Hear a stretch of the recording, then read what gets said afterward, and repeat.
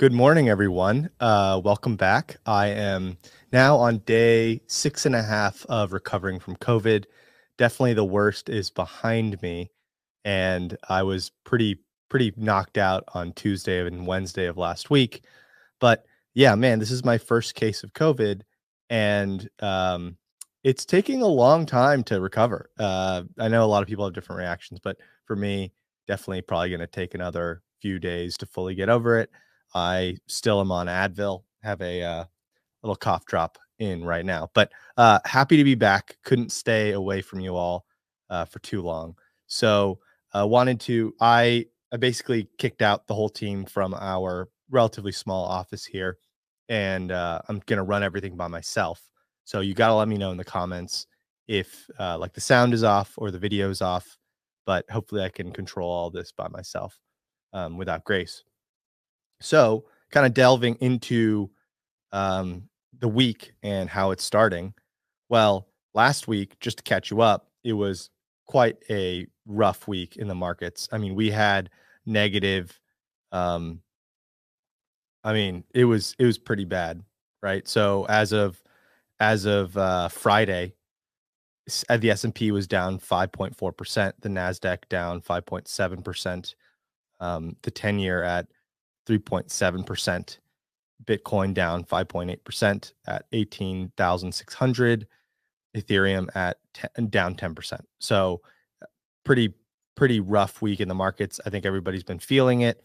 In case you missed it, well, or in case you're not subscribed yet, definitely check out. I just dropped actually a new video. I was a little bored um, while I was kind of having COVID, so I made a quick video for you all here. It's on kind of my new personal channel. It's a lot smaller of a channel, but definitely really enjoy it over there. It's a little bit more vloggy and only 10 minutes, so go check that out. Just search "The Economy is Sick, Just to Know" or something like that.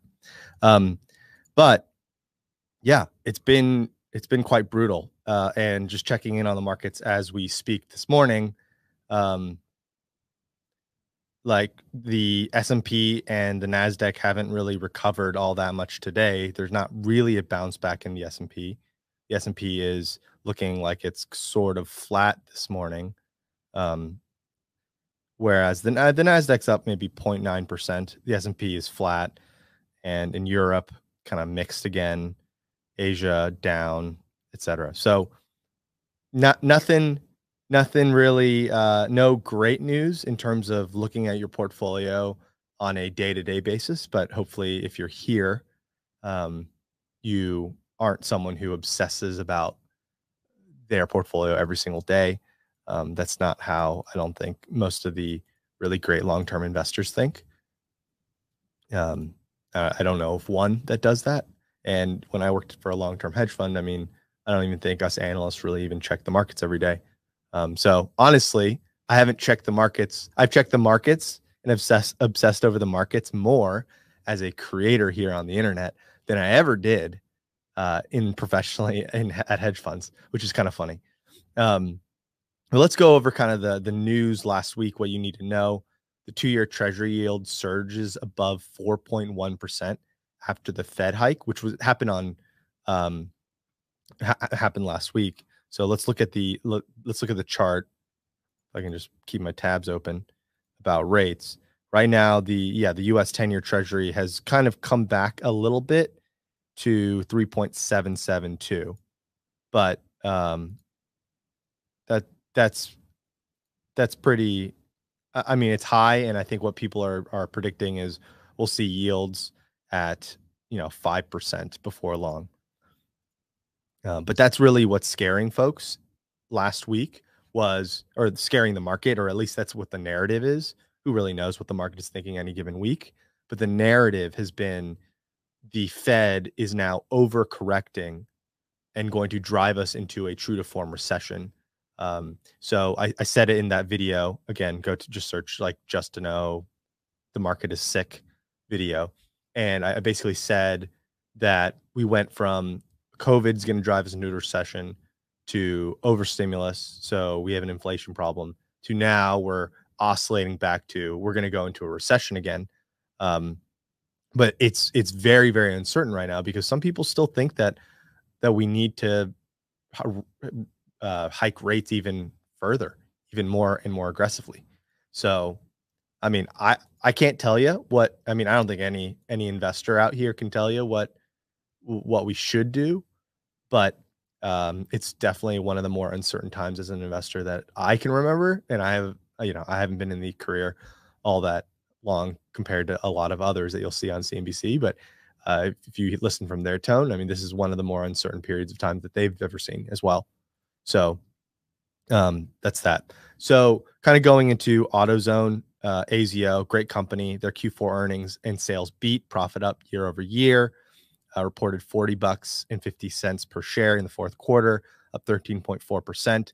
Just a really great stock. The valuation is a little it's not stretched, but it's definitely seems fairly priced for what it is. I mean, the high quality company, and this is a company that I think a lot of us would prefer to get at a kind of a more favorable price if we can ever get something like that. But I think you can just see how management has been able to compound investor capital over time. Kind of going to the next one, Accenture warns of a Forex hit amid strong IT services demand. You guys can read this article if you want. I'm not really sure how many of you are Accenture stock owners. Actually, I don't think I've ever met one. But yeah, I mean, it's a global, diversified consulting firm.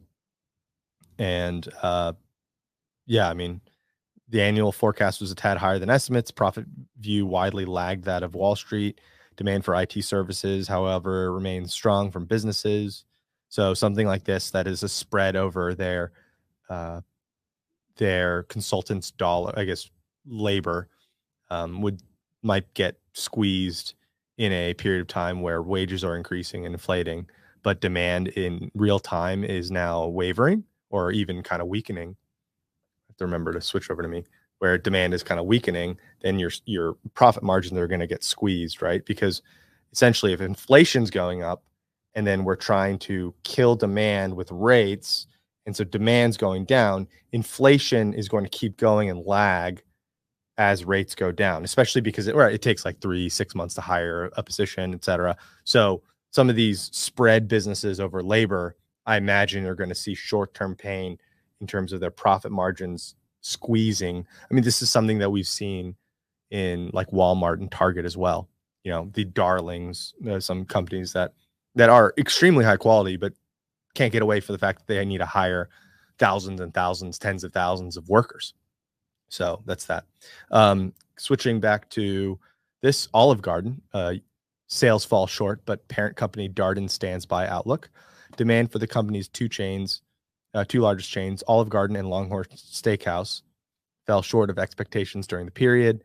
CEO Rick Cardenas said inflation is weighing on consumers, particularly those in households with annual incomes under $50,000. And I imagine Olive Garden and Longhorn Steakhouse are places frequented more. I don't know.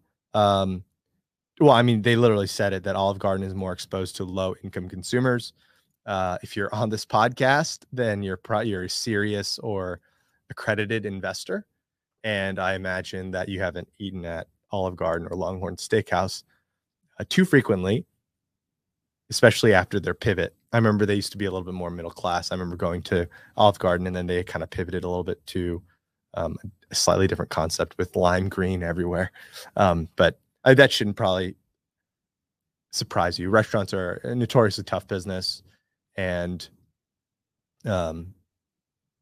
yeah, and I don't know if I would ever bet on Olive Garden or Longhorn Steakhouse with my hard-earned investing dollars. Kind of going over to the next story, Costco sales rise as inflation continues to weigh on customers. Costco's revenues rose 15%, beating analyst expectations and indicating consumers see the warehouse retailer as a haven against high prices. So this one is definitely a like something that may or may not have made our compounder list, where we aggregated 31 extremely high quality, both pure play and kind of private equity in the public markets types of compounders in the market that you can kind of pick and choose. Definitely check that out at Sense Pro. Link in the description is just everything leads to www.senseinvest.com. So we just did that for Sense Pro subscribers. But yes, Costco may or may not be one of them. It's a very amazing company. And last week, again, could not get away for being such a multi-billion-dollar company, a $211 billion market cap company, could not get away from the market, right? We all really like, I can, spoiler alert, we really like Google. A lot of people like Google. It's a consensus monopoly business, making really high cash flows at a really great valuation. And, still goes down with the market. So once you're kind of big enough, you sometimes it's really just hard to get away from the market, but all you can kind of hope for is your business is much higher quality and you will outperform over the long run. And it can be kind of a safe haven, like they said. All right, next story. Lennar and KB Home beat earnings estimates, but homeowners slowed. I will caution investors here with these home builders. This is the reason why we haven't bought home builders, despite feeling like we really love the secular trend of millennials coming into the home buying market. And it's because home builders earnings come kind of at the last end of everything. You have to realize they have a very long sales structure, very long inventory structure. And then they basically have to buy land, excuse me, permit the land.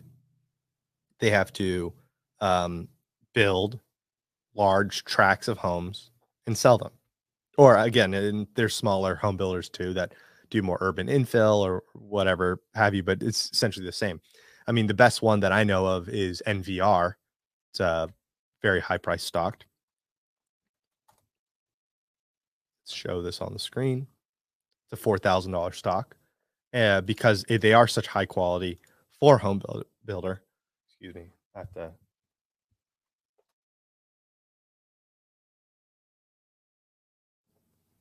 All right, I'm back. They are such high quality for a home builder, but again, you can't get away from the fact that the whole market is afraid of a housing crisis or, home prices falling, etc.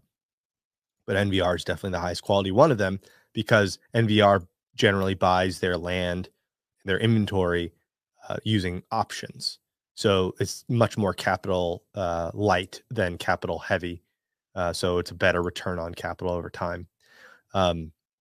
So yeah, let's look at what Lennar did last week. The housing data came out. So NVR down only 1% last week, outperformed the S&P 500 high quality home builder, but also a home builder that has already suffered quite the brunt. So down 30% from the peak. And then you have kind of Lennar here, which is flat for last week and, down 34% from the peak. So these things trade at very low multiples, but I will just caution you and be, that these are the kind of first ones to suffer during the housing weakness because they are the front line of selling homes to the new marginal buyer. Okay, so going to the next story, kind of coming back to the macro, the Fed raised rates by another 0.75 percentage point, pledges more hikes to fight inflation. Again, we talked about this in the beginning of the podcast, that people are just afraid that this is going to be an overcorrection, and they are now just kind of hawkish and have given up this soft landing rhetoric. Going to the next story, home sales dropped 20% in August from a year ago. Sale of existing homes, which includes single family homes, townhomes, and condominiums and co-ops, were down 19.9% from a year ago. That's a year over year number. So I really hate these headlines. So why don't we go to existing home sales in the Fred data. And here on the chart, you can kind of see that it's staying flat on a month-to-month basis-ish. It's still not great, but you can see we are way down from where we were at 6 million homes per in the month, 6 million homes per month back in the winter of 2021 to 2022. And so, yeah, housing weakness. I think this makes a lot of sense because average 30-year fixed mortgage rate chart. I misspelled that, but thank you, Google.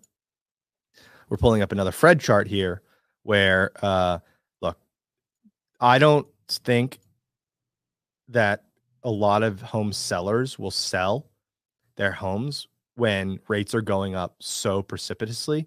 So when rates are going up, like if I sold now, my rate was at 2.5%, by the way, my 30-year mortgage, or even if your mortgage was, 3.5%.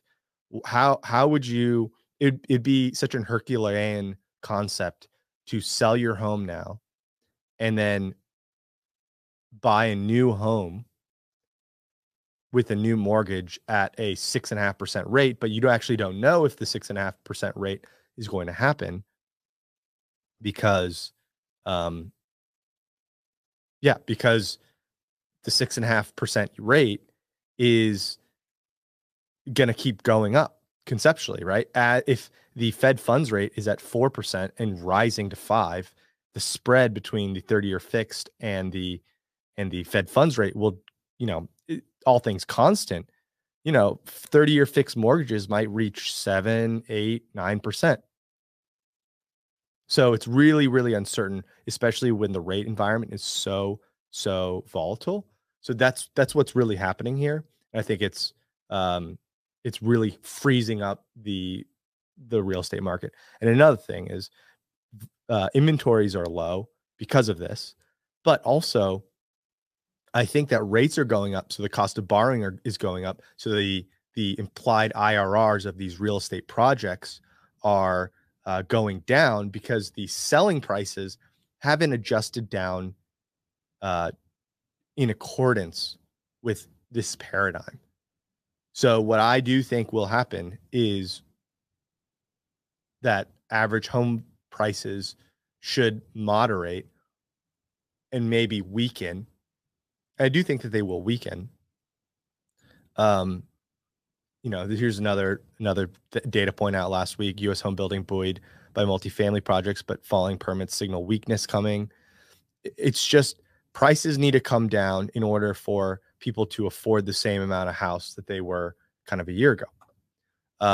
And as I speak to a little bit more like private deals that a serious investor might do, like a rental deal, all these single family home rental types of things, when a house has skyrocketed from 750 to $1 million and now only has a cap rate of like 4% or 5%, but now your cost of borrowing is like 6, 7%, you're underwater on that property, right? Cap rate being under, like if your cap rate, which is basically the EBITDA over EV yield of a real estate project, if that's under the cost of borrowing, then that means that you can't borrow money, or you can borrow money, but then 100% of your IRR has to be from a house appreciation. So that just ain't going to fly. And I think that's going to be going to be an issue. So I think if you are out there with real estate projects, I think that you can still do real estate projects out there, but you got to get a really good price.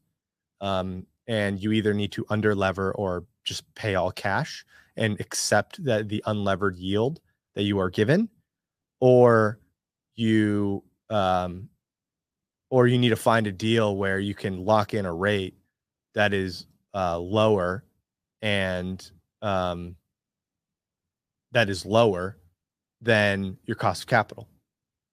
And so that's just something that we'll need to adjust pretty soon here. So things are definitely starting to break down. I do feel that here in the economy. But again, that's just a feeling. Another thing, SPAC King Chamath Palihapitiya closed 2 SPACs after failing to find deals. So he talked about this on his All In podcast. Just not enough deals. The boards of these companies, he said, aren't selling for a down round. So all of his SPACs haven't done so hot, and so it makes total sense. I'll just remember I'll just remind folks that with Chamath, and I think even more egregiously with Ackman, a lot of billionaires are interesting to follow, but they don't care about you as an investor. They will be happy to siphon as much legally, right? Siphon as much economics towards themselves as they can get away with. And if you doubt that, definitely read the biography on Bill Ackman. So unless you really know the person, I would just say it's there's a limited level of trust that you can kind of have following a famous investor in to something. I'm trying to find the book that I read a long time ago. I believe it's called Confidence Game. Here it is. All right. This is the book, Confidence Game. Is that it? I'm trying to think. Remember, is this it? Maybe not. I'm going to find this for you guys right now.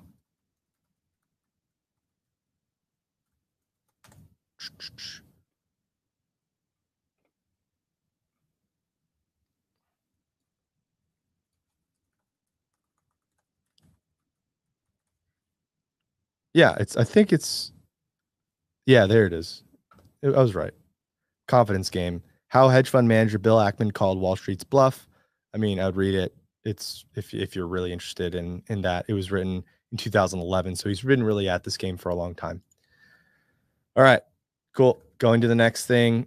Spotify launches audiobooks in the US today, or as of September 20th. So this was last week. Spotify is the home for all of the audio that you love.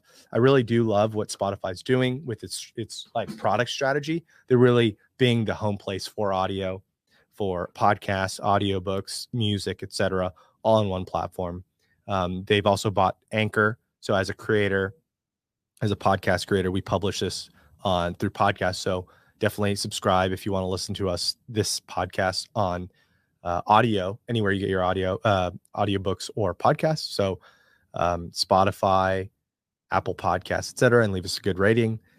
But yeah, we do that through just one platform called Anchor, where we upload the audio and it publishes all of the RSS feeds to everywhere that you would consume this podcast.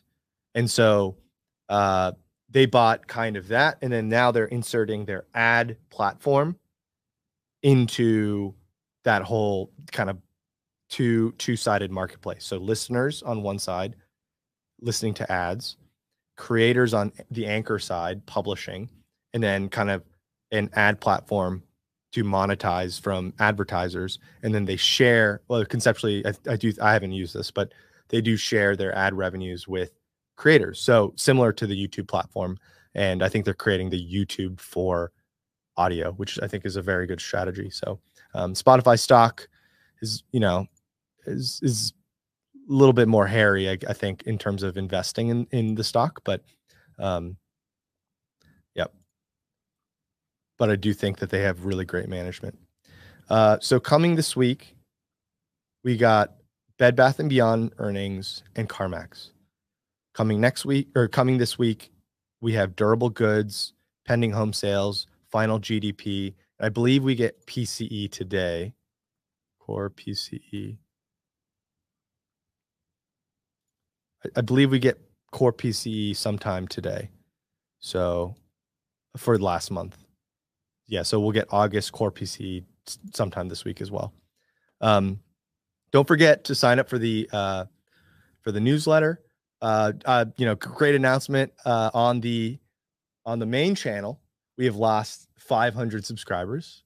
I am very happy with that statistic, and I was not kidding when I published that video of mine, that vlog video that said, like, I just want a core group of really serious investors that just want to spend an hour with me every week and do listen to real deep research and talk about things that I want to talk about, that my friends and I in my social circle want to talk about all the time. And it's mainly, deep stock research, the best ideas out of that, which we do at Sense Pro. Private deals, we get really excited about private real estate or private equity deals that we're going to try to find here. Very little crypto, but sometimes crypto, and just other like lifestyle stuff. So lifestyle stuff for tax management and optimization, financial independence goals, stuff like that. So thank you for being here. Love you all who want to stay. And don't forget, we've actually now collected 300 accredited investor emails in just a week. So definitely hit the link in the description here on YouTube if you're here, if you're an accredited investor or a serious investor, or even if you're just curious and not an accredited investor and think you will be someday. I know you will be someday. By definition, right? The average American net worth at 60 years old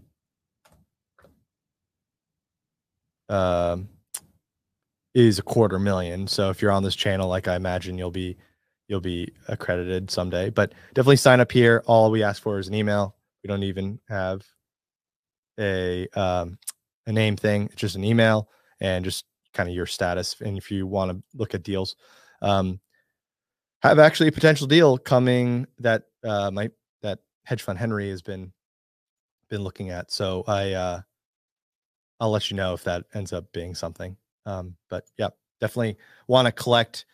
I don't know what the goal is in terms of, I don't want to make it so big that people can't get an allocation. Just a reminder, Sense Pro and ROIC members will have priority because they support the content. 2 deals if we ever do get oversubscribed. But would love to create a list of really great, respectful, accredited or serious investors. I mean, international too works.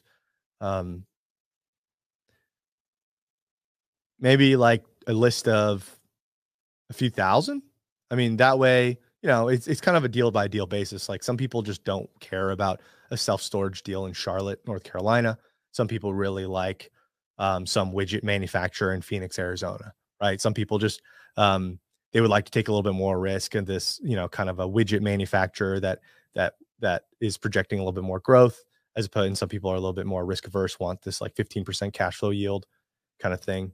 And that's something that I get really excited about. And I think a lot of my network has been building out for the past 5 years and will be launching over the next year. And I've been talking to them, and they said they'd be giving us, a look at,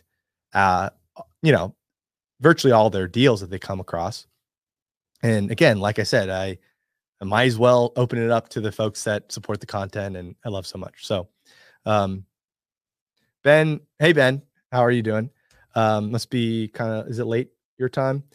Hedge Fund Henry, just a reminder for those of you that haven't been here for like 2.5 years, is one of my best friends. He was a partner at a hedge fund I worked at for a decade, I believe. And super smart guy, high net worth individual. I talk to him a few times every week, and yeah, he really loves private deals. So he's already invested in a lot of those. So super smart guy, has helped build Sense. He was actually the first investor here at Sense, and yeah, that's who Hedge Fund Henry is. And in case you didn't know, a lot of Wall Streeters don't like putting their name out there. So 2 years ago, we called him Hedge Fund Henry, and that's stuck a little bit. It's stuck around, but yeah. And I have, I think we named someone who came on the podcast once, Private Equity Pete. These are all not their names. And I'm very hoping that over time, as we do deals together as a community, they can come on and tiptoe out of the shadows. I mean, you guys probably can understand sitting at home, opening up your face and saying things online. Definitely just there's a I don't the risk reward does not make sense for most people.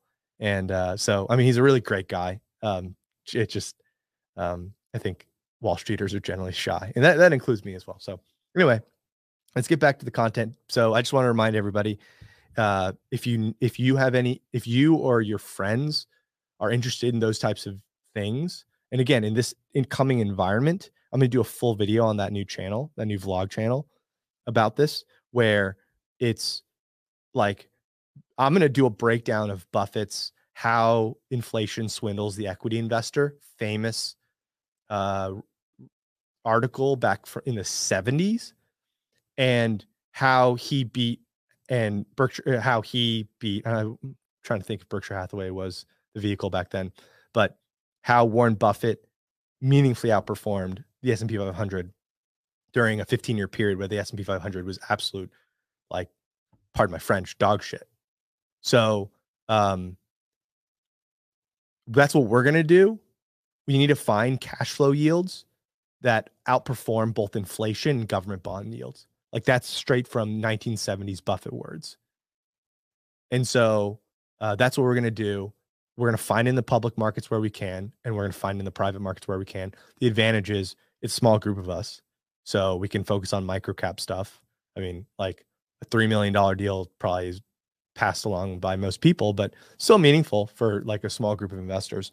So yeah, that's what we'll do. Anyway, I dived a little bit too far deep into that, but hopefully that, I mean, I'm hyper transparent and this is a live stream. So, all right, going into trends in focus. So metaverse, fad or fade. This week, Meta Reality Labs, or so last week, made waves by posting a research paper and video showing its Quest headset in action. The folks at Gradient Metrics surveyed US adults from different generations to gauge their outlook on the metaverse. As expected, boomers are not confident that the metaverse is the future of human interaction. But guess what? The people that are more and most confident that the metaverse is the future of interaction are Gen X and millennials. Gen Z actually has a lower score for future of human interaction than millennials or Gen X. So the younger folks are not actually catching on that the metaverse is real. And if you want my, just again, completely uneducated gut reaction to this chart, is, I don't know, there's probably some Gen Z folks here in this live stream. Thank you for the 150 people here. They have grown up on virtual world. They live their lives in the virtual world. I see a lot of real world, get out there, disconnect porn kind of on TikTok and Reddit, where a lot of the younger folks are like, we live our entire lives on these phones, and we got to get out there, like, just turn off your phone for a week and go hike. It's because they had less of that than we did. We had less of that than Gen X did. Gen X had less of that than boomers did. So it's kind of this grass is greener thing. And they also had COVID lock themselves down to a completely virtual world for 2 years of their formative lives. And so,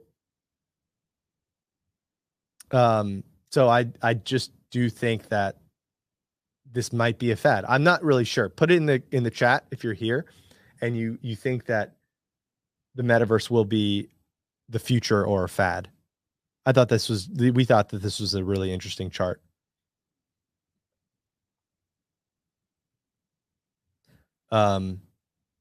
Americans are getting more news from social media. The Pew Research Center released its latest findings on how U.S. adults get their news. Twitter had the highest proportion of users who use the platform for news at 53%. Interestingly, TikTok has seen significant growth in this area, and this Dayquil is getting to me. Who's getting the news? So Twitter, percentage of users who are regularly getting news from social platforms. So Twitter, Facebook, Reddit, YouTube,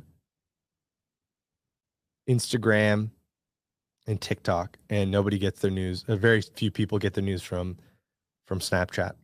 Just an interesting chart.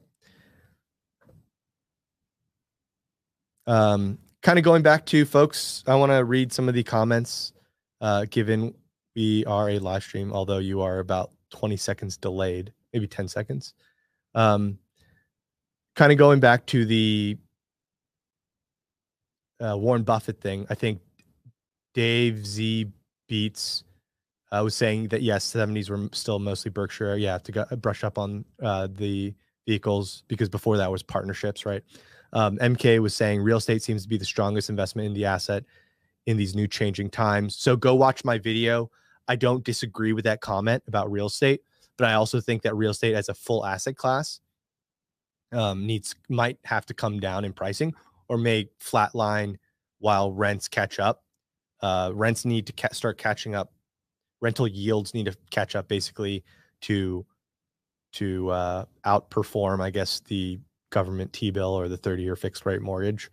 And then Dave Beats is saying might be prudent just to find blue chips under book value.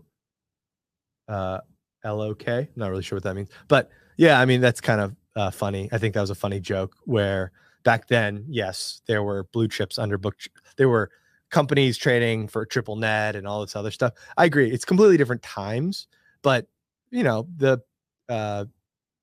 history rhymes, but doesn't necessarily repeat, but it rhymes for sure. So I think it's something that we should, I think like a conceptual breakdown of that article is very, very helpful, even if we can't find the same triple nets that Buffett was able to find. Okay, going back to a little pulse on if the metaverse is a fad. Engheim is saying it's a fad. AMG Rush is saying metaverse is a fad. Miguel is saying poop emoji. Jay Bagnulo said will be the future, like in Minority Report, not like Lawnmower Man. Steven is saying future, but not what we think it is. MK is saying long-term exposure to the metaverse, but not sure if it's the end all be all of social interaction. And Miguel saying this political tools burnt themselves. But yeah, I mean, so going back that now we're moving on to these platforms. Yeah, I mean, Facebook seems to be full of misinformation. Excuse me, I got a cough.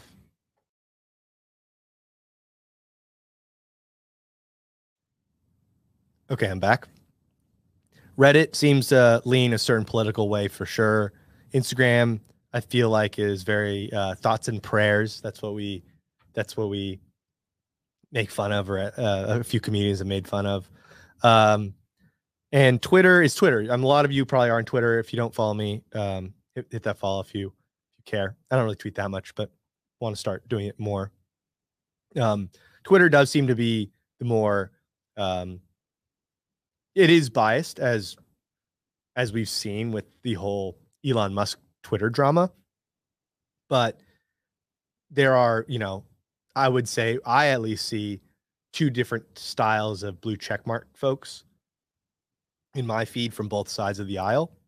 And so that's where people, I mean, this is where probably the more educated discussion happens. But, I'm rooting on YouTube here, although the algorithm really doesn't help, because people have to really clickbait. So when my pet theory about the degradation of our society and the polarization of our politics is because of the bankruptcy of traditional print media.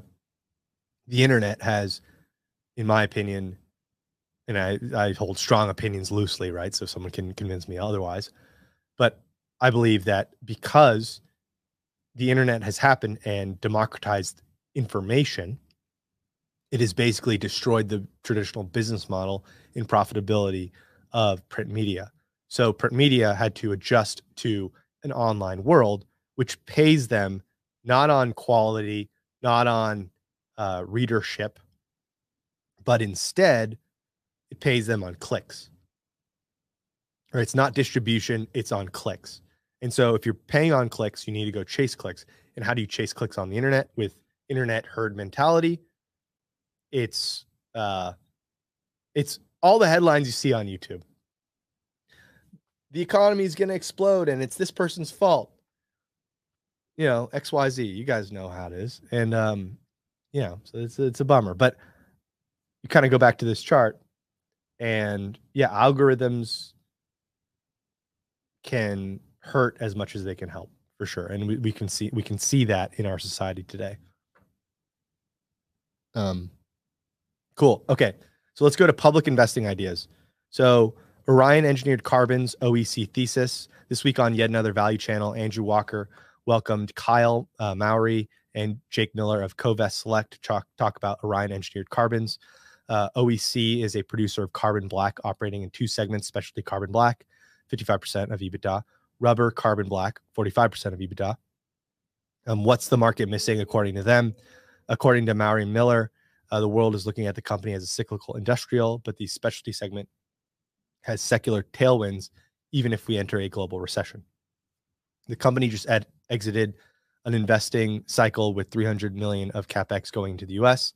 Even the rubber carbon black part of the business, a more cyclical commodity, has a strong supply and demand outlook for the next several years. Management came out at Analyst Day in June and said they'll earn nearly 2/3 of their market cap over the next 3 years. The company currently trades at 5 times forward EBITDA. So it's something that I will talk to with our in-house over decade veteran of the top tier hedge funds, Kyle Deasy, whose research you can find at senseinvest.com if you're a Sense Pro subscriber. Bonus points here when looking into Orion is he's covered a lot of cyclicals in the past and a lot of chems in the past. So I will be passing this along to him, and we will be hopefully discussing in the next couple of weeks here for ROI Club members and Sense Pro subscribers. Another cool thing was LinkedIn. Ray Dalio posted a cool "It starts with inflation" LinkedIn post this month. And the first part of the article breaks down the relationship between inflation, interest rates, and the economy. And then we get into the interesting stuff. Dalio lays out his view that a rise in interest rates from where they are to about 4.5% will produce a 20% negative impact on equity prices. The markets are discounting inflation over the next 10 years of 2.6% in the US, but Dalio believes it will be closer to 4.5 to 5% in the long term. So, yeah, scary stuff. And I don't know. I might be calling BS to the blindly buying the S&P narrative that I think you see out there and spoon-fed to you. Watch the video that I posted.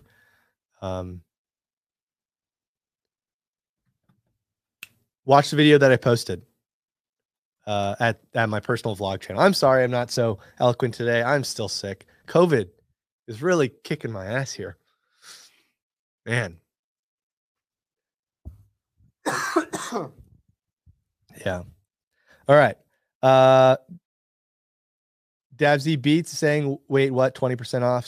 Sign me up. Yeah, I mean, go watch the video. I did kind of an analysis about potential downside and stuff like that. All right, let's go to private investing ideas, something that might be a little bit more tangible and fun, which is why I wanted to introduce that to our community of investors.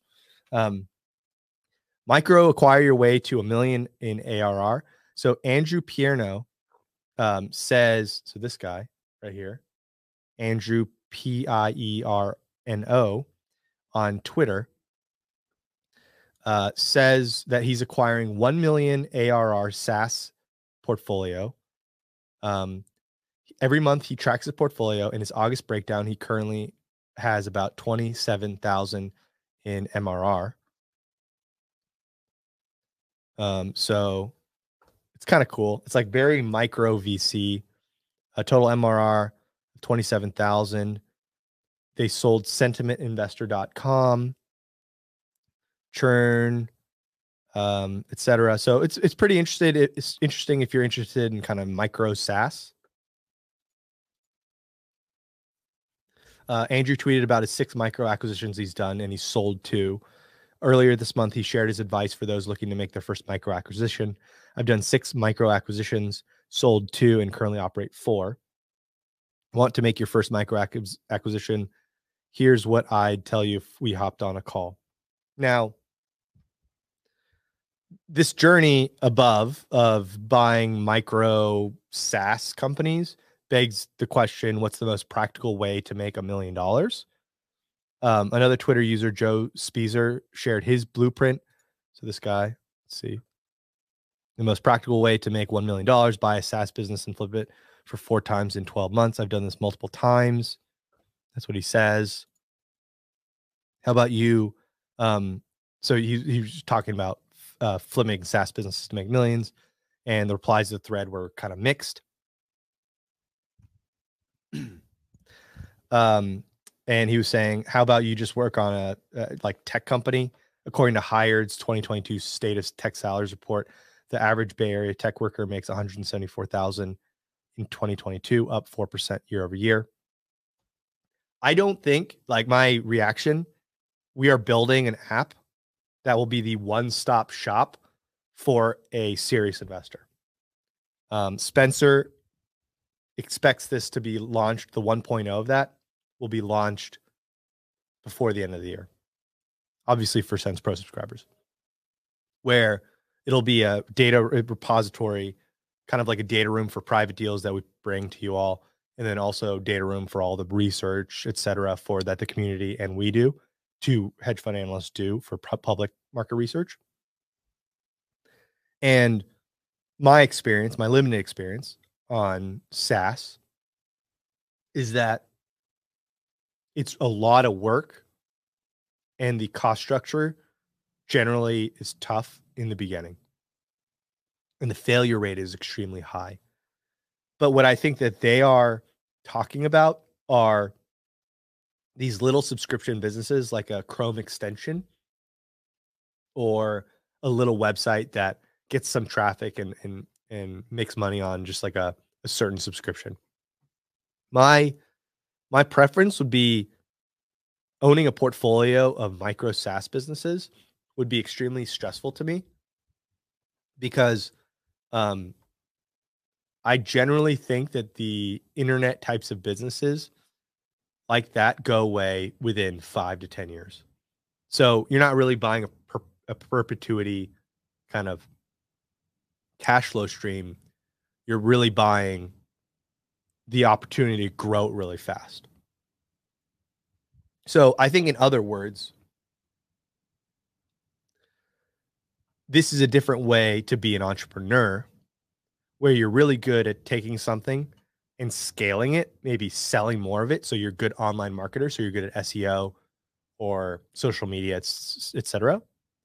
But you don't have like the idea to take something from 0 to 1. So instead you buy this like little website or this little Chrome extension that does something kind of cool. And you're like, oh, I can just market that on TikTok. And then you grow revenues really fast and then do that. So I think that's a great strategy if you do that. But for most of us, it's way too involved. If you have a 9 to 5 in a family, I don't know if you can do something like that. What I'm more interested in is probably the first million. Excuse me.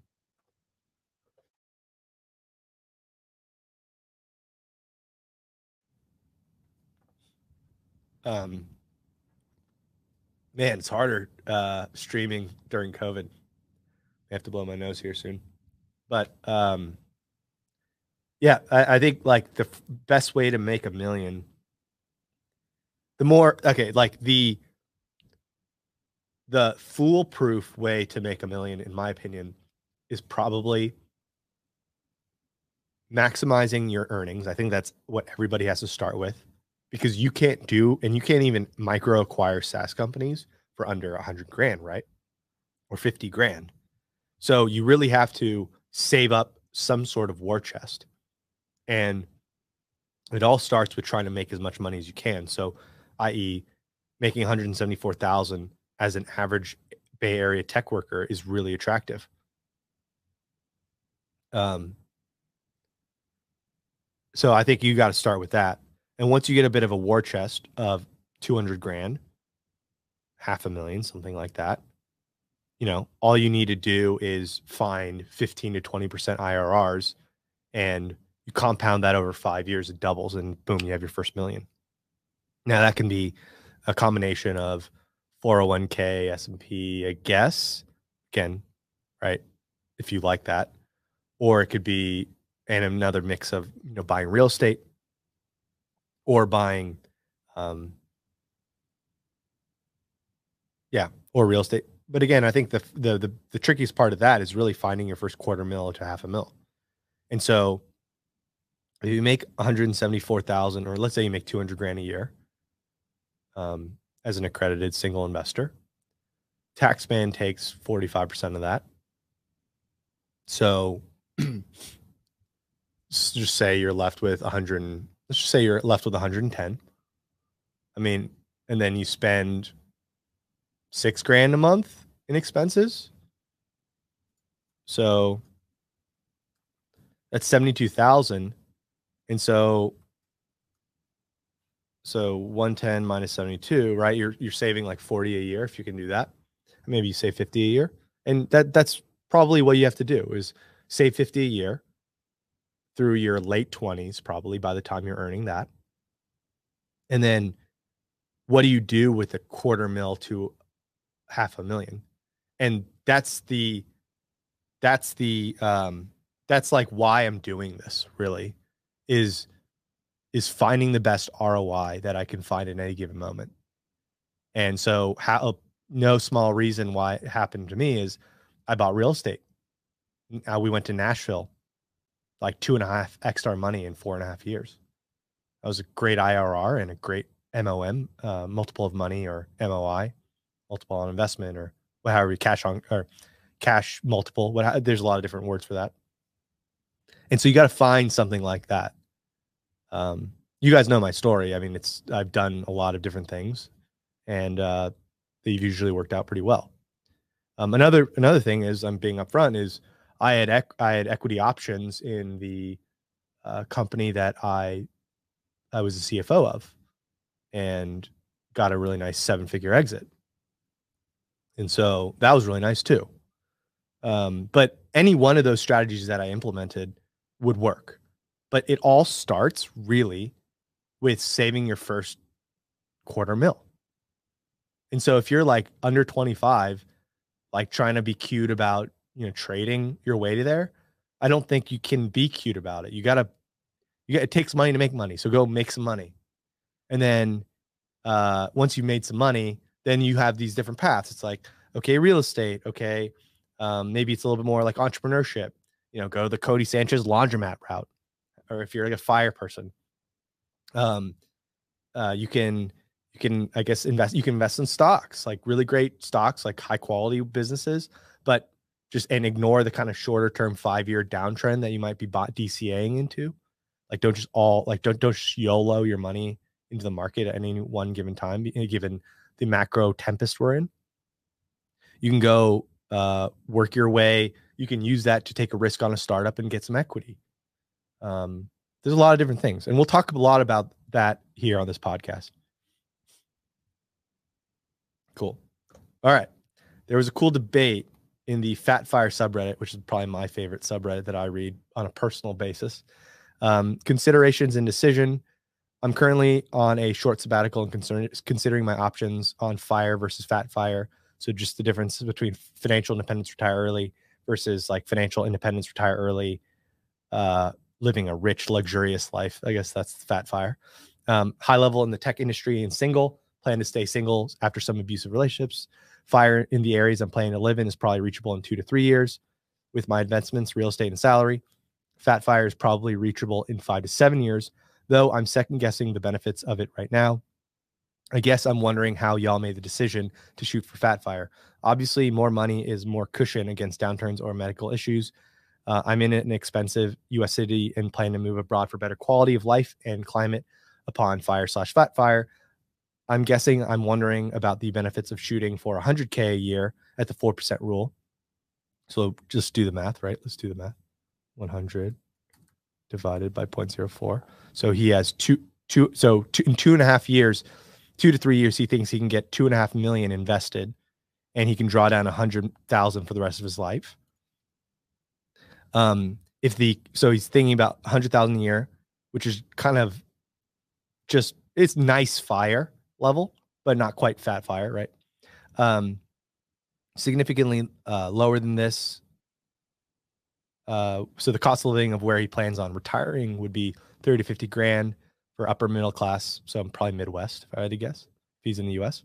If anyone has relocated to a cheaper area and still chosen fat fire, please advise the benefits of fire versus fat fire. I thought this was kind of a funny one. I read this a while, like last week.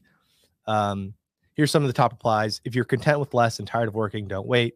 Assuming you have control, I would absolutely do another few years to go from worrying about money fire to not worrying about it fat fire.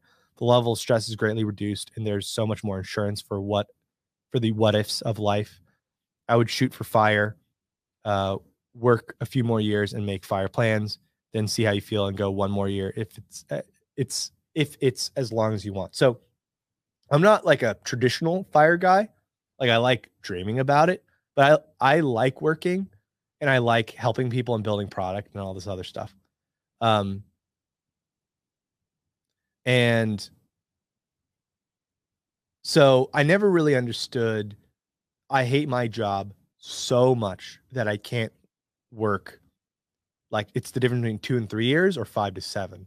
I think if anybody, even if you're 60 years old, a lot of 60-year-olds that I know, like my parents' friends from the college I went to, they made the decision to extend 5 to 7 years to meaningfully like be middle class, to live like a pretty nice, well-off lifestyle, have a lake home, etc. And so I'm kind of like in that latter camp of I like working enough that I would rather work a little bit longer. So, I mean, I thought this was really interesting, and I would love to hear you guys in the comments if you know of a situation where someone is golden handcuffed to their high paying job, but absolutely hate it and can't stand another, like just an extra 2 to 3 years of it. Off the top of my head, I do think some of the Wall Street ones are pretty tough. Like being an MD at an investment bank can be really, your health is bad, etc. And maybe another 3 years is just too much. I also do think that,